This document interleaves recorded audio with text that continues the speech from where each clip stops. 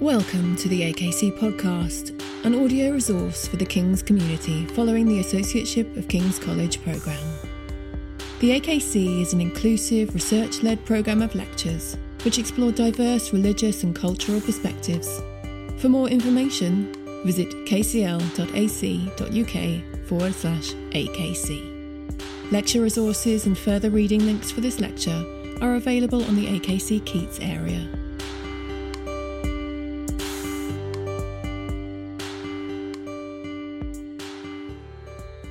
Good afternoon, everybody. Thank you very much for coming. Well, without more ado, we shall begin.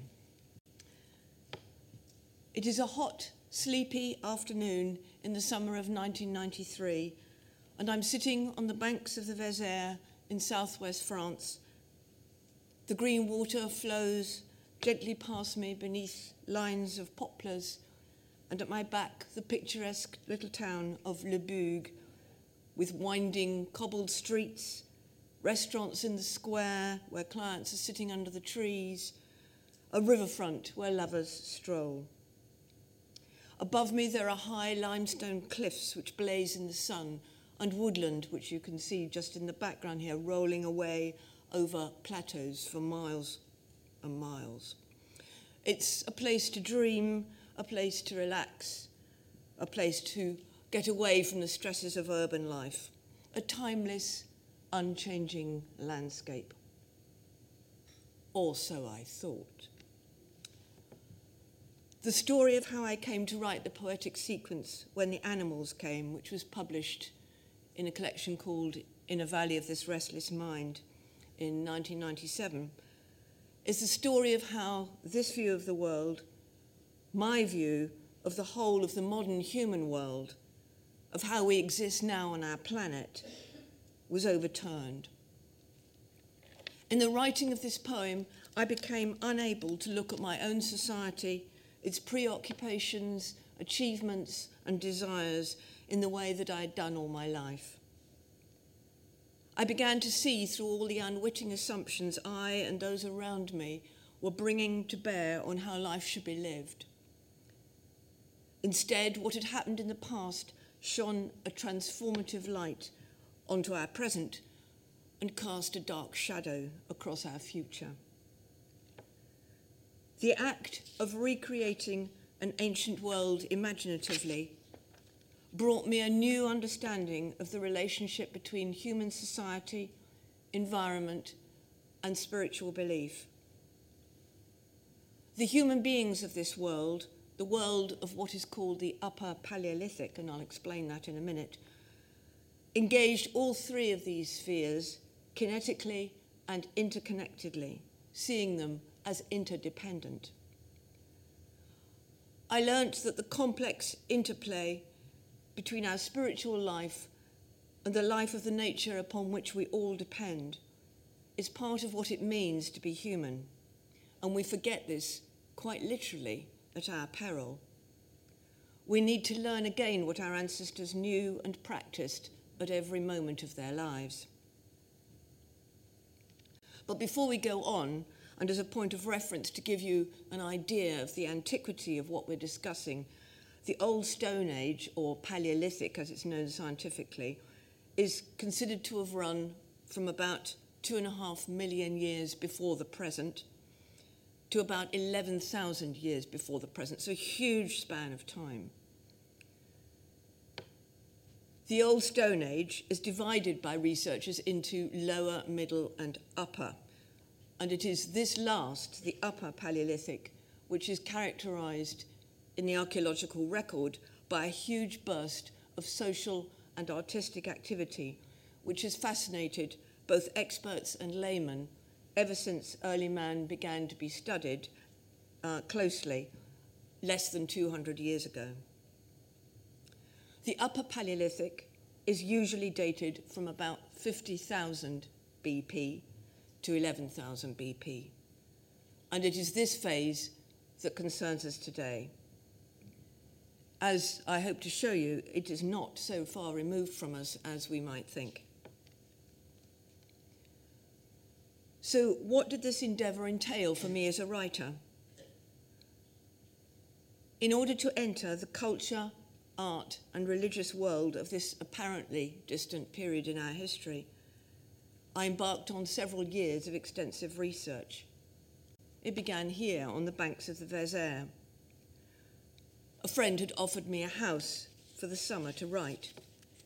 I had jumped at the chance, knowing that nearby was the site of Lascaux, dated at about 20,000 BP, whose famous story I had first heard as a child. How a small group of adolescents, searching for their dog that had disappeared down a rabbit hole, found themselves in a complex of caves whose walls were covered with vast friezes of reindeer, horses, bison, and aurochs, the massive and undomesticated ancestor of modern cattle. And here you have one of the horses, one of the aurochs. I had long dreamed of seeing Lascaux, for it had been one of the greatest discoveries of undisturbed Upper Paleolithic art in the world. That was all I knew when I arrived. On this particular day, we were exploring somewhere else, Le Boug.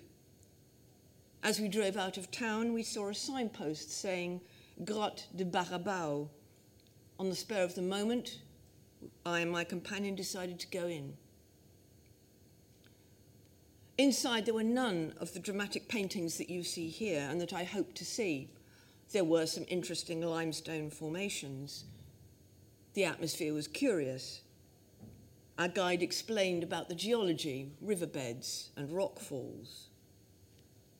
Gradually, the damp coolness, the shadows, the confined space began to heighten our awareness. The guide used her little torch to highlight deep scars on the wall, which we would not otherwise have noticed. They were the marks of Ice Age bears sharpening their claws as they awoke from hibernation. Then suddenly what we had in front of us was not the marks made by these animals. The tiny spotlight traced other lines, and out of the rock face emerged the engraved silhouettes of bears, stubby-maned horses, an ibex, an aurochs. This is the black bull at Lascaux, and here is one of the aurochses at Barabao. The wall was alive with their spirits. As the guide showed us how the natural accidents of the rock face had conjured up an imaginative landscape for the hunter-gatherers of about 15,000 years ago. And you can see here that little round thing in the middle was actually once a flint, and they know that they've worked out from dating that this aurochs was drawn around the flint, so the actual accidents of the wall had given this imaginative idea. How these accidents had spurred the hunter-gatherers to speak to the life in their underworld surroundings, and how this world spoke back. I emerged out of this strange territory into the sunlight again, already a different person, because I had encountered a new reality face to face. Who were the people of the Paleolithic? What was the world they lived in? And what were they hearing and seeing in the caves and trying to tell us? An immense journey had begun. 2 summers later, I returned. During that time, the engravings of Barabao kept haunting me, sinking into my imagination. I decided to try and evoke in poetic form the vanished and frequently misrepresented world that these people inhabited. I sensed it contained wisdoms that we once knew but which we have forgotten. So this was the genesis of the poem When the Animals Came. One precious element, surprisingly, was the AA Big Road Atlas to France, 1992. It belonged to a pre-sat-nav era, and I am astonished at the intricacy of the topographical detail it gives. River valleys, inclines, forests, the imprint of long vanished glaciers and volcanoes, as well as the later apparatus of modern living, obviously, roads, canals, towns, villages, and so on. My 2022 road atlas is impoverished by comparison, concentrating only on roads and eliding much of the dimensionality of the landscape. And that is a kind of metaphor. In the twinkling of 30 years, it's a metaphor for how knowledge, and more catastrophically, our perception itself, gets lost. What was intimate becomes forgotten. What was all-encompassing becomes invisible. If I turn to page 101 of this atlas, I have made marks all over it, along the Dordogne, Lot, Vézère and their tributaries, and further away in the Ardèche and the Aveyron, marking where Paleolithic sites are. There are dozens and dozens, hundreds and hundreds. And that's just in these regions of France alone. Across Europe, there are hundreds more. Elsewhere in the world, in Australia, Indonesia, the Middle East, Russia, Africa, China, even more. So the act of drawing these images or making these marks on the map turned it into a negative palimpsest, for as I did so, the shape of another lost culture started to emerge. What it showed was a geographical preference, perhaps obviously, for river valleys, which then attracted a density of population, which had in its turn produced a concentration of social and spiritual energies. In short, the human world and the natural world and faith were inextricably linked.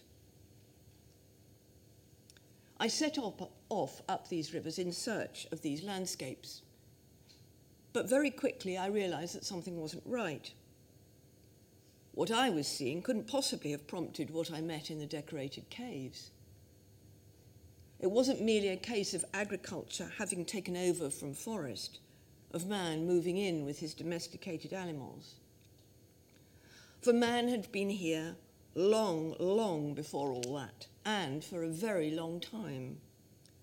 The oldest friezes or engravings that I saw date from about 25,000 BP. The youngest from about 10,000 BP. That's 15,000 years. Nor was I satisfied by the standard narratives that the animals depicted, the aurochses, the woolly mammoths, the ibex, the cave bears, the stubby-maned horses, whose nearest equivalent is the Przewalski horse of the Central Asian steppe. All these animals had simply disappeared or died out, weren't there anymore. That was obvious. Why weren't they there? Why wasn't man still entering the caves to encounter the cave of his own mind and the cave of his gods? Les Aisies de Taillac lies at the centre of this conundrum. This large village of about 1,000 inhabitants sits in a bowl of steep limestone hills, which you can see here, where the Vézère meets the River Beaune. It is at a natural crossroads through the high plateau above it. And it was here in 1868 that the paleontologist Edouard Larté excavated an ancient Homo sapiens skeleton under an overhang and gave the alternative name that we bear, or we think we bear, Cro-Magnon, to us. But my map, as I had said, showed that there were sites of Paleolithic activity under virtually every bluff around Les Aisies. The names so famous that they make every archaeologist of the old Stone Age go weak at the knees. Names like Fond de Gaume, Lamy-Coq, Laugerie Haute, Cap Blanc, and many more. All this explains why this unassuming little town that you see here is a UNESCO World Heritage Site. For thousands, not hundreds of years, during a crucial period of our history, this valley was a focus for exchange of all kinds, material, social, and spiritual, for the elaboration of systems of belief and the creation of a sacred temenos. The key to unlocking the first door of understanding lay in the natural world, beginning with the geology, but also then the climate, the flora and fauna that surrounded Paleolithic man. To evoke how the cave painters lived, created, worshipped and died, I needed to live in this landscape again. And this required two quite different approaches. First, it meant visiting as many sites as I could. Some open to the public, some not. I persuaded young research students, who are often used as custodians on the ground in the summer, to show me at least the entrance to those normally open to specialists. One agreed to chaperone me round the countryside to find one of the most secret of all, La Ferracie, where 8 Neanderthals, including children, were ritually buried about 50,000 years ago. But of course, once I had a sense of the topography, I needed to know what the ancient environment was like. The fauna in the caves is indicative of a cold climate at this southerly latitude, a deeper phase of the Ice Age that we are still in, just. What sort of a place was it? To recreate the Upper Paleolithic in what is now southwest France meant research in a gamut of different disciplines, and I saw how each one linked to the way humankind has evolved. To give you a sense, geology explains how the caves formed naturally over millions of years of water seeping through and dissolving the soluble limestone. Without these caves, there can be no cave art, only open sites with which the Upper Paleolithic landscape must have been dotted. Some have been found, but only an infinitesimally small proportion survive. So geology quite literally shapes our imaginations. The combined disciplines of paleoclimatology, physics, chemistry, and biology, their analyses help to indicate to us what the dominant climate was like. One of the most important tools in establishing past climate change, and you may have been told this already in another lecture, and how it impacts life on Earth, is the analysis of the ratio of oxygen isotope 16 to oxygen isotope 18. These are absorbed into the skeletons of little things called foraminifera, tiny one-celled organisms that are preserved in deep-sea cores.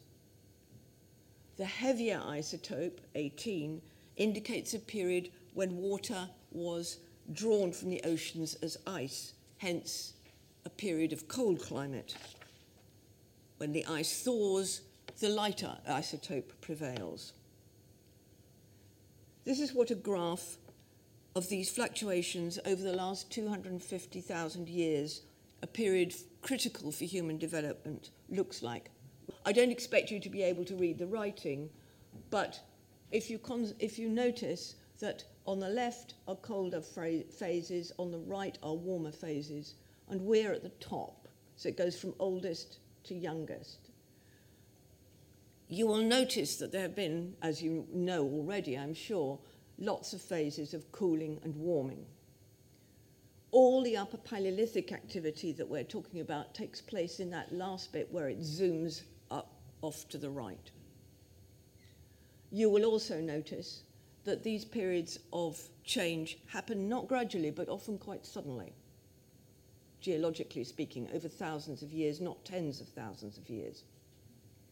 And we are right at the top, and you can see that, of course, we're in one of the warmest phases for the last 250,000 years. It's not a coincidence that all the cultures in the world have a flood story. So water and its behavior also shape our imaginations. The disciplines of paleobotany and paleozoology study ancient flora and fauna. This allows us to put flesh on the skeleton of on the geological skeleton of any given place, and repopulate it. They tell us what vegetable food resources were available to the animals and the humans living there. And upon, of course, the herbivores, you will also get dependent carnivores. In the Upper Paleolithic, they show, of course, a colder climate than today, but one which was extremely rich in vast herds of migratory grazing animals such as reindeer and bison, large herds of horse, and the presence of megafauna such as the Megaceros, a member of the deer family. We are all familiar with the grotesque popular image of prehistoric man as a half-starved, half-naked, runty individual spearing the odd fish before clubbing his womenfolk around the head as a prelude to lovemaking. But some of these caricatures can be laid at the theories of less rigorous archaeologists in the past. Here's one of them. Admittedly, this is meant to be a Neanderthal, but this image couldn't be more wrong. Life was demanding for our Paleolithic ancestors, but far from resource deprived. It offered abundance to the sophisticated, resilient, and skilled human beings for whom it was home. And of course, all these gifts were part of their flowering. To present all this to my mind's eye, the maize and tobacco fields, the oak and chestnut forests by which I was surrounded, and which until very recently had hidden the sites and even protected them, all these had to be stripped away. I looked out upon a landscape where, circa 20,000 BP, there were few trees, except in the valleys, where grassland steppe spread across the plateau as far as the eyes could see. Fast-flowing melt ice came down in swollen rivers, creating vast quantities of gravel that split them into different channels, such as exist in northern Canada and Alaska today. So you can see this looked more like this. Experimental archaeology also helped me. At the site of La Bicoque, I watched flint knappers take a nodule of flint, make a weapon, and prepare a hide. And if you think flint knapping is easy, try learning it. It takes years to perfect. At La Chapelle-aux-Saints, I saw how our ancestors used dried mushrooms to carry fire around with them. At the Préhistoire Park in Tursac, I marveled at the beauty of Przewalski's horses. Here are some modern ones, and here are some from the cave of Chauvet for you to compare. There they are. I stood on the safe side of a very robust fence to look at what a back-bred Taurus bull might look like. They try and convey the sense of what an aurochs might have looked like. There it is. It's not identical, of course, but it does give you some sense. Many of the original sites, of course, are not in caves. Caves we'll come to. Where people lived were in cliff overhangs known as abris. And these offer the richest assortment of the day-to-day life of the Paleolithic who lived there. Evidence of hearths, what they ate, and also sometimes human bones and burials. I looked at the way modern hunter-gatherers in Africa and Australia and pastoralists in Siberia and Lapland interact with their environment to get some idea of what it was like 20,000 years ago. Although one must be very careful of identifying these societies with those of the Paleolithic, something of how they understand their environment is suggestive. One of the things that it told me was not only how inward they are with their environment, but how the natural and divine worlds are as one. For one constant all these societies seem to have, and that is the belief that the natural world is manifestly sacred. Long, long before man lived in cities or was a farmer, he was a spiritual being and an artist. As the contemporary archaeologist Jean Clotte points out in Werner Herzog's extraordinary film about the Chauvet Caves, Cave of Forgotten Dreams, we should more rightly call humankind not Homo sapiens, but Homo spiritualis. The headline-making painted and engraved caves were, by contrast with the overhang shelters, for encountering this sacred world. They are places both of sensory deprivation and of heightened sensory awareness, as I have suggested to you. When you enter them and you don't have a light, of course, Paleolithic man had kind of tapers. He had animal fat. He had light. But if you turn off the light when you are in these caves, you enter a uniform velvety darkness where you have no sense even of your own body. And this is disorientating in the extreme. It's a darkness we never experience above ground.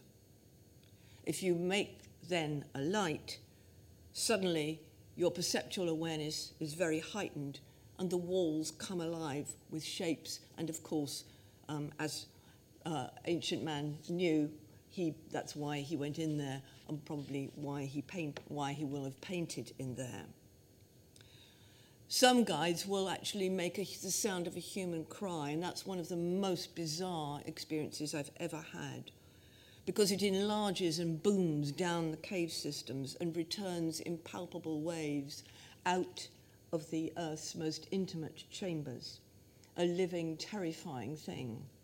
It's one of the most unnerving experiences I've ever had. So that's why in my poem, the central section is about belief. I create a birdman, and more of that in a minute, who enters the caves to bring this reality to his tribe. Since the first discoveries of these caves, there's been a great deal of speculation as to what was going on in there. What was the significance of what was painted there? They were initially interpreted by the Abbé Bray, one of the first people to enter these caves, as sympathetic magic. Here you've got the entrance to Fond de Gourme, and you can see what I mean about the sort of opening into the underworld effect that some of these caves have. So the Abbé Bray interpreted the paintings as hunting magic, but this idea has now largely been superseded. In the 1960s, the structuralists André Leroy-Gourhan and Annette Lamain-Empereur suggested that they were, or worked on a structuralist interpretation of these sites. And they tried to associate different animal types with a male-female dualism. Most recently, and in my view most convincingly, the archaeologists Jean Clotte and David Lewis Williams have suggested that the paintings were shamanic and religious in purpose. So that's why I chose a shaman to enter the womb of nature, to commune with the transcendent spirits who are on the other side of the wall. It's a realm of renewal, of ancient promises, and a reminder of custodianship. It's also a place of fear and annihilation. In the caves, we meet the wall of the veil between our reality and another one. Among elements that are highly suggestive of this, of the cooperation between the human and the divine, are the multiple handprints to be found in conjunction with many paintings. A lot of ink has been spilt over what these mean. Jean-Claude has proposed that they were made when the initiates placed their hands on the wall or veil, and thereby, by making an imprint then of their hand, by blowing pigment around it, they passed through the wall into the spirit world. This is even an idea we meet in the New Testament, in the letter to the Hebrews, where Christ is described as the new and living way. He opened the curtain of flesh, that is, of his body. To do this, I drew on the most mysterious painting of all, at the bottom of what is called the Pit in Lascaux. Here you have some of those handprints that I was talking to you about. Don't know if you can see them, but on the right there are about 5 handprints on this particular drawing of horses at Pêche-Mêle, and you can see very clearly how the pigment has been made, how it's been blown to show the positive imprint there, or negative imprint, I should say. So, places of strangeness, and especially the Pit at Lascaux. You have a very rare depiction of a human being, apparently gored and dying, next to a gored and dying bison. I don't know if you can see, there's a kind of arrow going into the bison on the right, and clearly there's some interaction between the two of them. Its secret and inaccessible position, together with the artifacts found there, spears, resin, lamps, suggest a closely guarded sanctuary. And I think it's legitimate to accord this depiction prime importance in the spiritual beliefs of those who made it. There are other similar scenes in the area. It's one of the most enduring psychological and theological tropes in human culture because it acknowledges the brokenness of the human state and the need to heal it. And I had these connections in mind when writing the end of this section. When Sinhikole comes out of the caves, he's met by his wife, who tells him that his daughter has died. In the last section of the poem, the landscape of the steppe is obscured by those forests that we saw earlier. The animals no longer come. Why had this way of life vanished when it had been so successful for tens of thousands of years? My research revealed a story that is very familiar to us now in 2023, but in 1995, fewer people talked about it. Those oxygen isotopes I showed you are a barometer of climate change. For all of Earth's history, it has oscillated about its axis, and also its orbit has changed. This is a natural and cyclic phenomenon. It doesn't necessarily mean it's a benign one, but in the past, it was self-regulating. Ice ages bring dry, even desert conditions and less tree cover, warming, wetter and greener periods. Over time, the increased vegetation acts as a carbon sink and slowly creates a counterbalancing cooling effect. The biological and physical cycles thus interact and modify each other.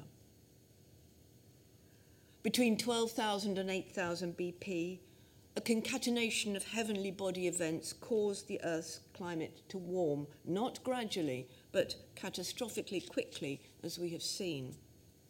Almost within human memory, because hunter-gatherers have memories that go back thousands, not hundreds of years. The great plains of Doggerland were gone under the North Sea, and the steppe of the Dordogne was transformed into forest. In such conditions, grassland fauna cannot feed or migrate. They simply cease to come, retreating instead northwards, and the culture they had sustained disappeared from sight and from mind. This is the cause of our profound amnesia about the Upper Paleolithic. This has implications for our future. For since the Neolithic, itself an adaptation to the devastating climate change that I have just described, and much later, the agricultural and industrial revolutions of the 18th and 19th centuries, one new element has been introduced here: how contemporary human society lives. Anthropogenic, that is, man-made climate warming, is with us and documented as such. But our activities now no longer allow for the regeneration of such ecospheres as will offset it. Quite the contrary. The last time we experienced climate change naturally on anything approaching this scale, everything we thought we held dear disappeared. This may be what awaits us again. But then we were not agents in the process, nor could we do anything to slow it. Now, we do know, and we can.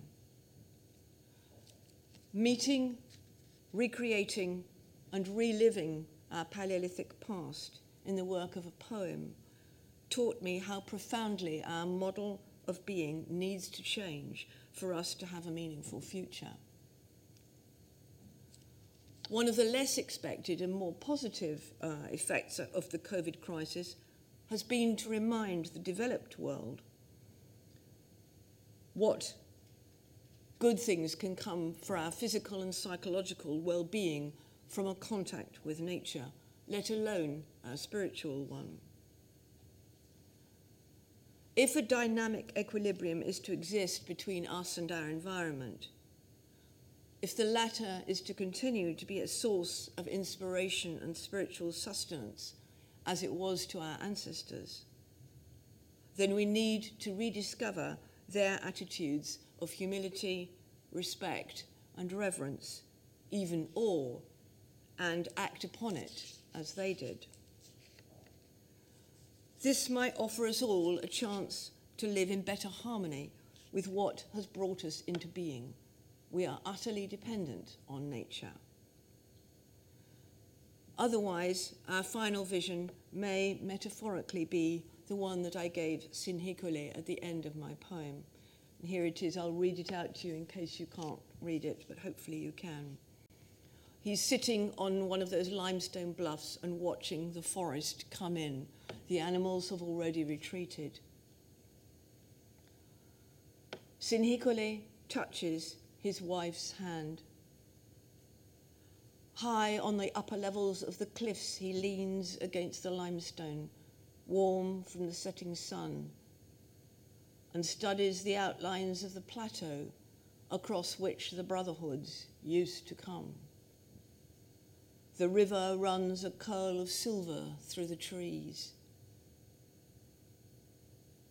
The bulls leap in the sleepless sanctuaries. The silence of the forest grows apace. Thank you very much for listening.